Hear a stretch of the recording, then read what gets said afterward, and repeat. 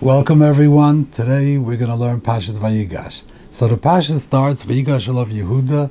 Yehuda approaches Yosef and he's making a plea for Binyamin, and he starts by talking about everything that happened, a review of everything that happened from the perspective of his father. Then he says like this, L'kachtam gamezeh mi'imponai, he's quoting Yaakov. If you take Binyamin from me, v'kro osain, and something happens to him, v'iradetem esevosi b'ra she'oila, you will lower my old age with calamity into the grave. And then he continues, and he says, now if you're not going to give us Binyamin, and we're going to come back, he's going to see that Binyamin is not there and he'll die. Then we, your servants, are going to lower our father's old age,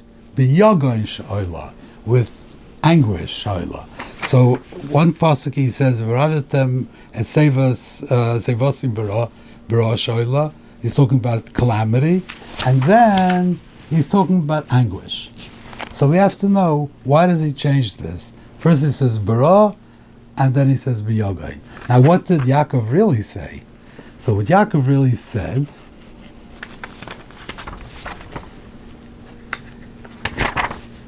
Yaakov said, Vayomer lo yered b'ni machem, ki achiv meis, v'ulevad nishar. I'm not going to send him because Yosef is dead and he's the only one I've left. And then v'krosim b'derech v'yiradetem esevasi b'yagayin sh'oila. So Yaakov said b'yagayin. When Yehuda quotes Yaakov, he says b'ra, not what Yaakov said. But then afterwards, when he says, now, if this is going to happen and you're going to send us back without Binyamin, then we will lower his old age into his grave with anguish, b'yagad. Why is he doing this? Why did he change what Yaakov said? And why is he saying separately, b'ra, b'yagad? Okay, so let's go back to the first pasuk. Vayigash elav Yehuda, Vayomer, and he said, Bi Adoni, Yedaber na'avdecha davar b'aznei Adoni, let me say something to you. You shouldn't be angry at me, because I consider you like Parai. Rashi says,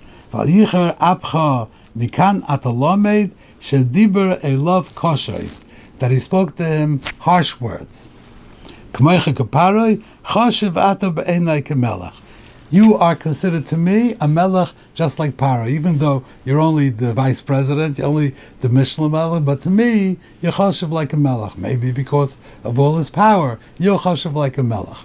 But he spoke to him koshos. What does koshos mean? He spoke to him harsh words. Does this mean that he raised his voice? Does it mean that he glowered at him? Does it mean that he was belligerent? What does it mean, koshos? What do these words koshos mean? So let's go back to Parshas Vayera.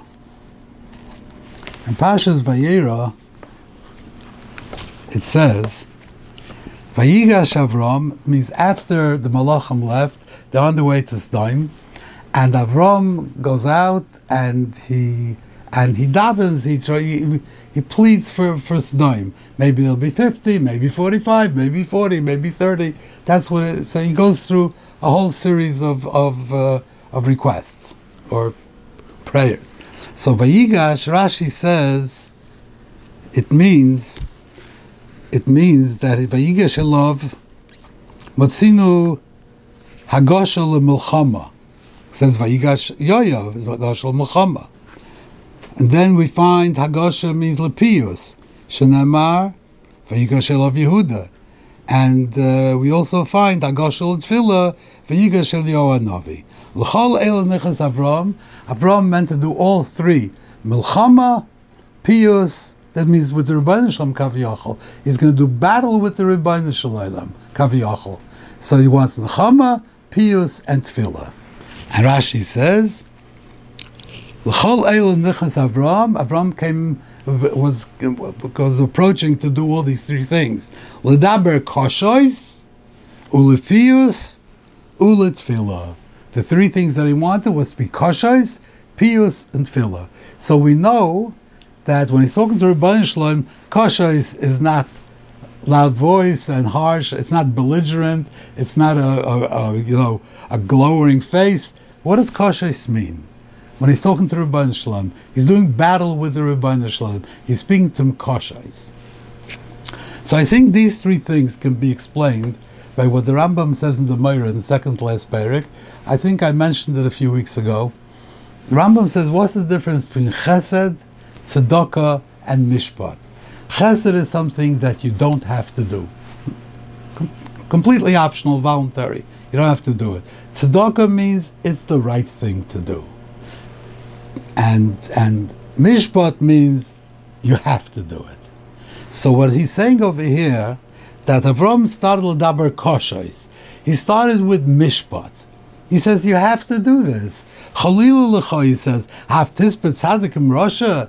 Are you going to kill a tzadik to go with a Rasha? You can't do such a thing. If there's tzadikim, chalilu l'cha masadik davar zeh. This is koshois. Koshois means he's coming with a very powerful argument. He is with a tviyah. He's demanding from him, I want mishpat. This can't be done. This is koshois.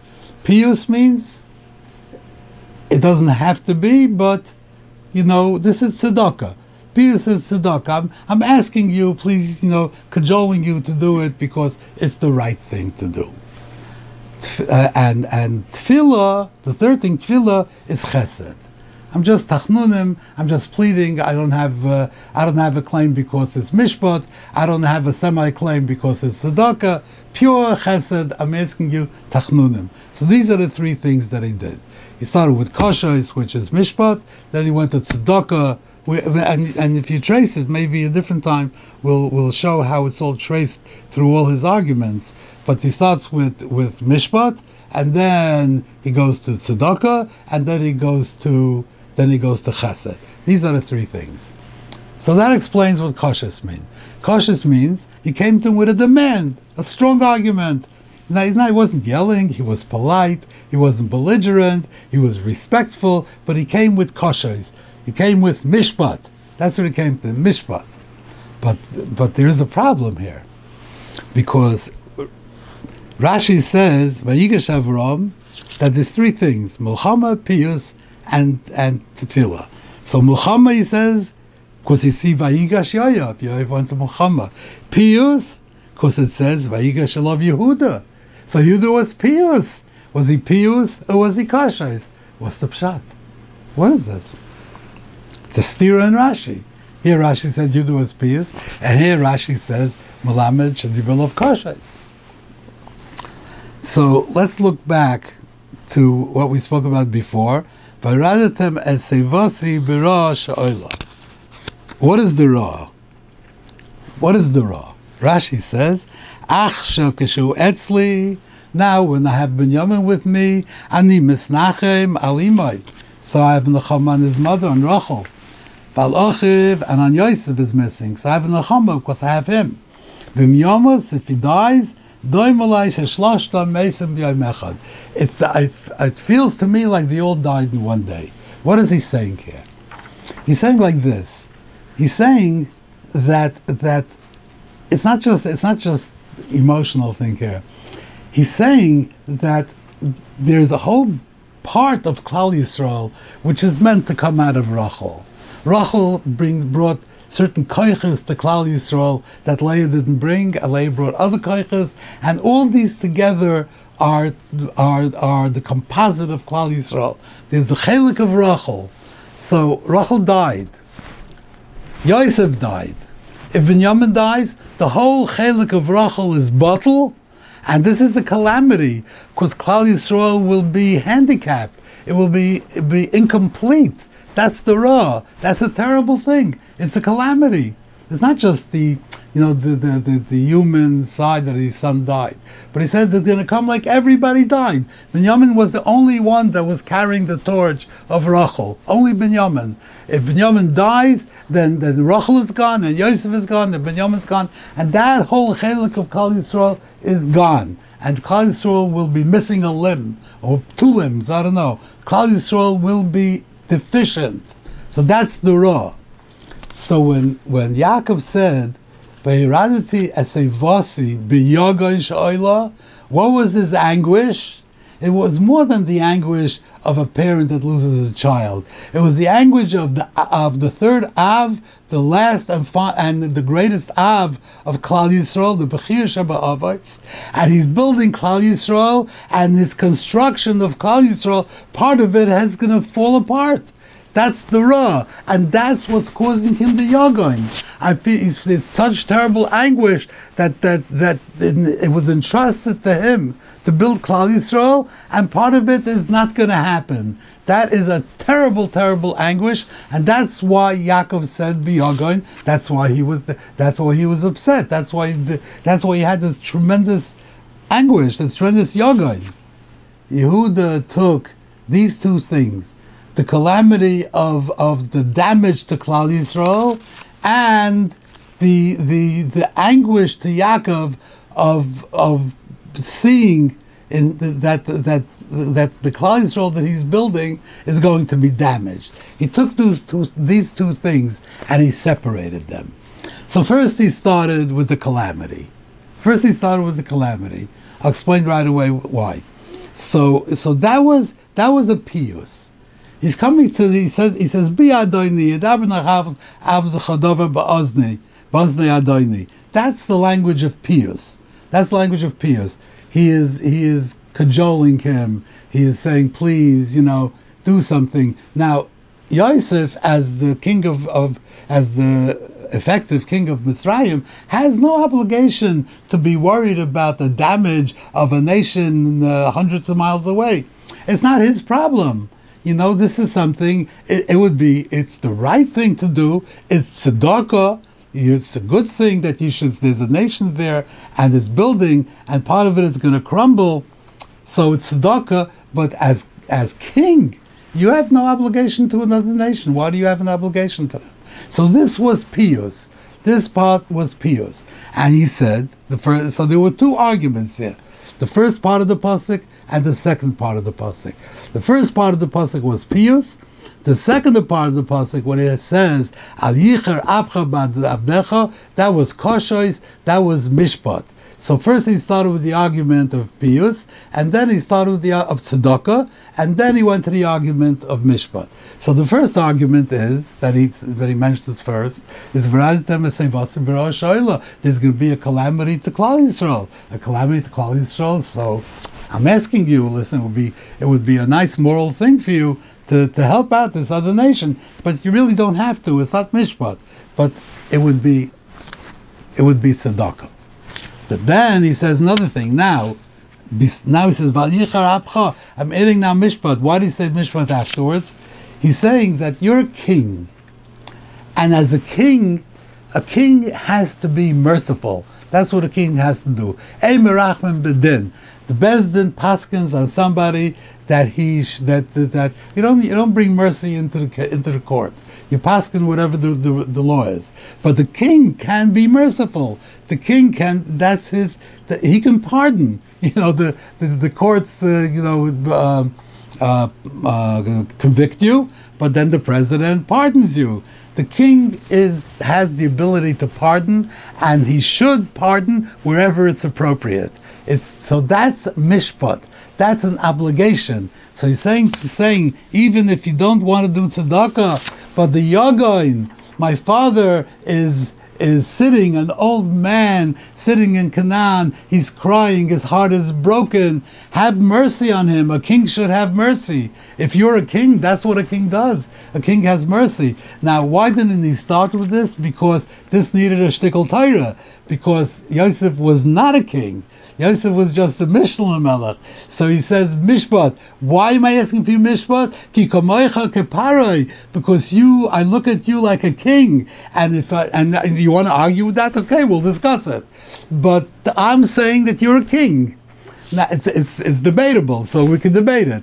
But I'm saying that you're a king. And you're like Paroi. If you are a king, then it's incumbent on you to be merciful wherever you have an opportunity to be merciful. So he started out with Rosh Oila Tzedakah, that's straight Tzedakah, that there's a nation that's part of it is crumbling. Tzedakah, you should help them. But even if you don't want to, now we're going to come to Mishpat. But Lamaisa, you have to do it because of Yagoin, because you have to have mercy, and the king has to have mercy, and you are a king. That's what he's saying to him. But Yaakov meant both. The Yagoin of Yaakov was for the Ra. Yaakov knew that they were Ra. He says, and it would be like all three died in one day. Yaakov says, look, everybody's dying. Rachel, Yosef, Binyamin, everybody's dead. What's going to be with that part of Klal Yisrael? That was the Ra that he saw, and that caused him the Yagoin. So to Paro, he says, you worry, first I want you to do it because of the Ra. But then he says, forget about what the reason of the Ra is, but of the Yagoin is, but there is Yagoin. There's an old man sitting there, and he's crying his heart out. Have mercy on him. That's what Yosef was saying to. That's what Yehuda. I get these names mixed up for some reason. That's why Yehuda. That's what Yehuda was saying to Yosef. Now, let's go a little bit further in the parsha.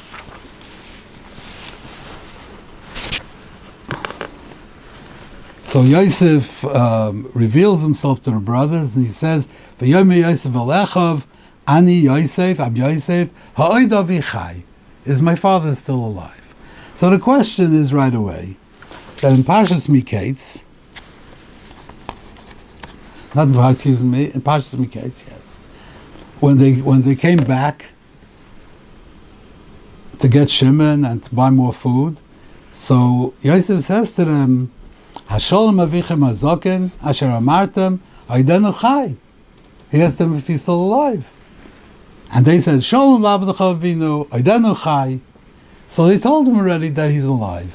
Why is he saying again Aid avinu chai? Why is he saying this? He knew the answer. They did not go back to Canaan in between. They didn't communicate. They didn't call on the phone. They had no contact with Yaakov from the time they came to Mitzrayim, and they told him that he's alive, and that's the latest information they had. So why is he asking, is he still alive?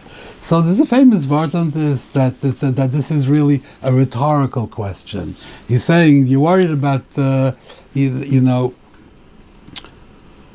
when you sold me, why didn't you worry that it's gonna kill my father? You worried that if it doesn't get Binyamin, but why don't you worry about me?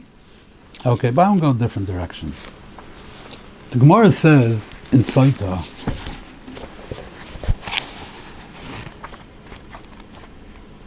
the Gemara says like this.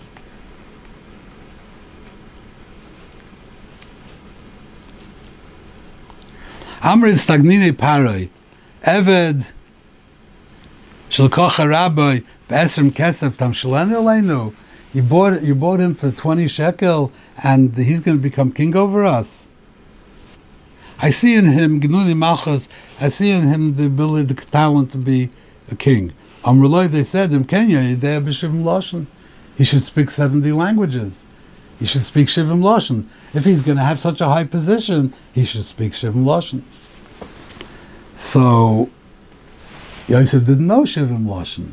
He spoke Hebrew, which was Lashon Kodesh, which was the language of Canaan, as the Ramban says. And if you look at Canaanite inscriptions, it's practically Hebrew.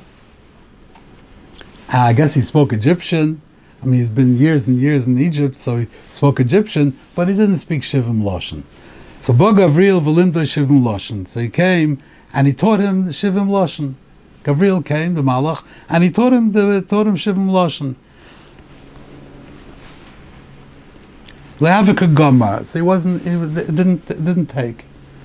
So then he added the letter Hey to his name. It says Eidus B'Hois of Samai B'Tseisel Eretz Mitzrayim. Svasli Dati Eshma. So mainly he was able to hear to understand the Shivim Lashon. So later, when he wanted to take Yaakov back, so Paroi didn't speak Hebrew. He didn't speak Lashon Kodesh, which was an embarrassment for him.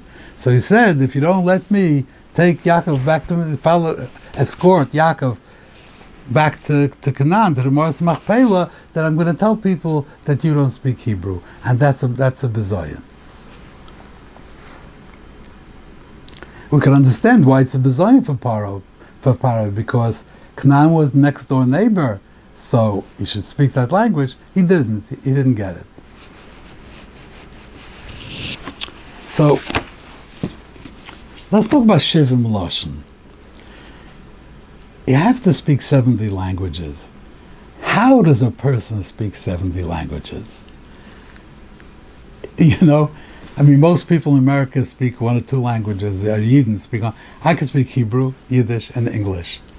I learned French in high school, so I could speak, poor French. I learned, my parents used to speak Russian. They didn't want me to understand. I went out and got a book, so I was able to speak, a poor Russian. And I learned Spanish because I felt I should know Spanish, and I have a functional Spanish. So I have 6 languages, barely 6 languages. 3 well, 1 not so well, and 2 poor. It's not easy. How can a person learn 70 languages? How? It's like, and why? Why does you say it's like a supernatural thing? But it's not. You see, the Paro's ministers told him that he has to speak 70 languages. So it's not supernatural. And it's a halacha. The Gemara says in Hedron, and Daf Yud Zayin, that Dayan has to speak Shivim Lashon. Why? Shelo yeh shemeim piyam torgeman. If somebody comes into Bezdin, either the litigants or the Eidim, and the Dayan has to hear what they're saying, he should be able to understand what they're saying. He should not, he should not have to use an interpreter.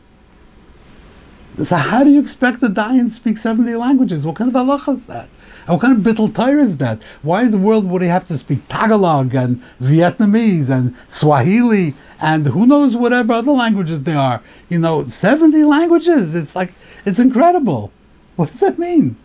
So Mordechai spoke Tursi because he spoke 70 languages. Did he speak 70 languages? No. Shivim Lashon does not mean 70 languages.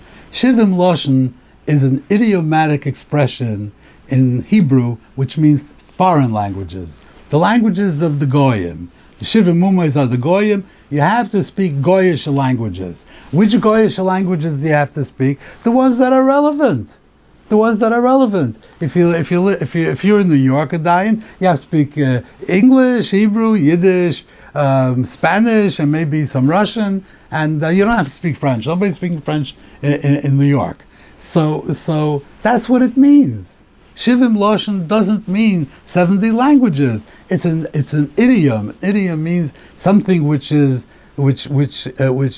doesn't translate well to another language. I was once talking to a man from Williamsburg, a very intelligent man, and he was talking about a certain person, and he tells me, he talks to the thing.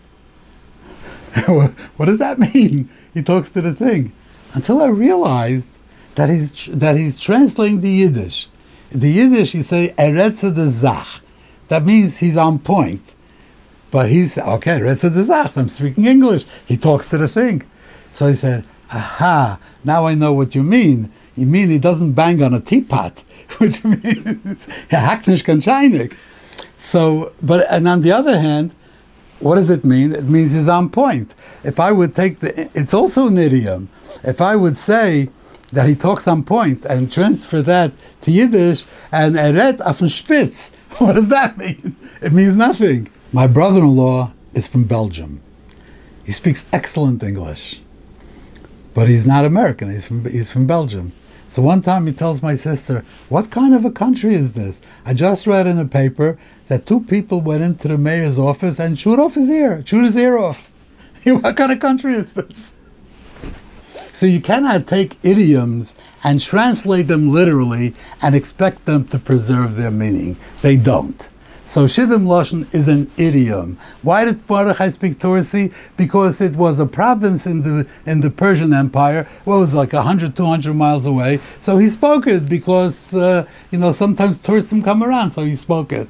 Paro spoke Shivim Lashon. He spoke Libyan, he spoke, Ethiopian, whatever, but he didn't speak Hebrew. It was a bizarre for him because the king of Egypt, who is, has a big empire, should be able to speak the languages of the neighboring countries, and he couldn't. So Yosef had to learn Shivim Lashon, means he had to learn the relevant foreign languages. That's what he had to learn. That's what it means.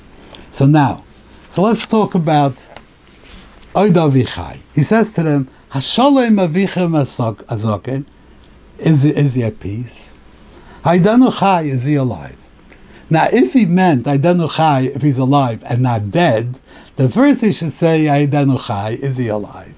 And then you should say Hashalom Loi, how is he? Is he at peace? First you ask at peace, and then you ask if he's alive? It doesn't make sense. So what does Aidanu Chai mean? Look in Parshas Shemais, when Moshe came to ask permission from Yisro to go to Mitzrayim, he said to him, El Chana Ba'Shuva El Achai Mitzrayim. I want to go return to my brothers in Mitzrayim. The era I want to see Ha'oidam Chayim. What does that mean? That he wants to see if they're all dead? No. So what does Oidam Chayim mean? What does Oidam Chayim mean? Oidam Chayim is an idiomatic expression which means how are his spirits? How is he doing? Is he depressed? Is he happy? Is he fresh? How is he doing? That's what Oidam Chayim. So first he said, Hashalom Avichem Azoken. Is everything okay with him? Is he he's having no troubles? And now, how are his spirits? Oidam Chai. Is he in good spirits? So they said, yeah, it's Shalom, and he's in good spirits. Now Yosef says, Ani Yosef. A stranger asks you, how's your father doing? Baruch Hashem, yeah? But Ani Yosef, I'm not a stranger, I'm your brother. Now tell me how my father's doing. Oid Avichai, how is he doing? Is he really in good spirits? Or did you just tell me Baruch Hashem? That's what he's saying over here. Oid Avichai. I just want to conclude with a small addendum to what we spoke about last week. We were speaking about Yosef, that he had to spend two years in prison because he didn't have betachan, because he asked the Tsar Mashkim to remember him to Pari. And the question was, Ishtadlus, you have to have Ishtadlus. So I suggested that what he was asking from the Tsar Mashkim, he's asking Boy B'Yom, he's asking him to do something very inappropriate at the party to ask this. Later, it's humiliating. So either what he's going to do is going to be either inappropriate or humiliating. Hishtadlus requires normal hishtadlus. This is extreme hishtadlus. So someone asked me a question, so what was he supposed to do? What else is he supposed to do? So I'd like to say, first of all, what is the purpose of hishtadlus? Why do you have to have hishtadlus? Why? So the Chinuch says that there's a mitzvah to bring eish min hahedyet. Even though it was eish in the first Beis Hamikdash, it was eish yarda min hashamayim on the mizbeach, but there's a mitzvah to bring eish min hahedyet. Why is there a mitzvah to bring eish min hahedyet? So the Chinuch says because to be mechased the nes. You don't want the nest should be a nest gola. You want to cover it. So bring eish min hahedyet, and the mice says eish min shemaim. So the nest is concealed. The wind blew before Kriyas Yamsov to be a little bit to be mechasa the nest. So the question is, how is that mechasa the nest? We'll speak about that in Parshas Vayigash. But that's what Hishtadlus is. It's not there to help the Rebbeinu Shalom. It doesn't need your help. The Hishtadlus is to cover the nest. If you do nothing, then it would be clearly supernatural, that not a Shini Ateva, but that the Rebbeinu Shalom is doing something a very, very overt hashgacha. So you have to cover that with ishtadlus. You do ishtadlus, Rebbeinu Shalom gives you a bracha, Zeish Yardu Min HaShemayim, the Rebbeinu Shalom gives you Parnasim Min HaShemayim, and you do ishtadlus to cover the nest. That's the purpose of ishtadlus. And you have to do limited ishtadlus. Just do enough to cover. Why are you going to extremes? That's not needed. But if a person is in a burning house, so he has to run out, that's not ishtadlus. That's just common sense. Will save your life. The house is burning. Run out. That's not ishtadlus. And let's say you can't get out the front door, then you can climb up to the next floor, break a window, and jump out of the window. That's what you have to do, even though it's extreme. When it comes to saving your life, there's no limit. You don't have to do anything normal. Do things that are extreme. You have to save your life. Yosef was not in sakana. Yosef was in prison. He was the man who was running the show. He was not in danger. He didn't have like it's sakana is going to die, so maybe I have to do anything desperate to do anything. No, he was in prison and he was okay. He didn't want to be there, but he was okay. So you have to have bitachon that the Rebbeinu Shalom will take you out. What will be your ishtadlus when it happens? Who knows? But right now you're not in sakana. It's not a burning house, so don't do anything extreme. And he did something extreme. He said, go to Paroi and do something either inappropriate or humiliating, and that was too much ishtadlus. Thank you very much. I hope everybody had a nice Hanukkah, and I hope to see you again next week.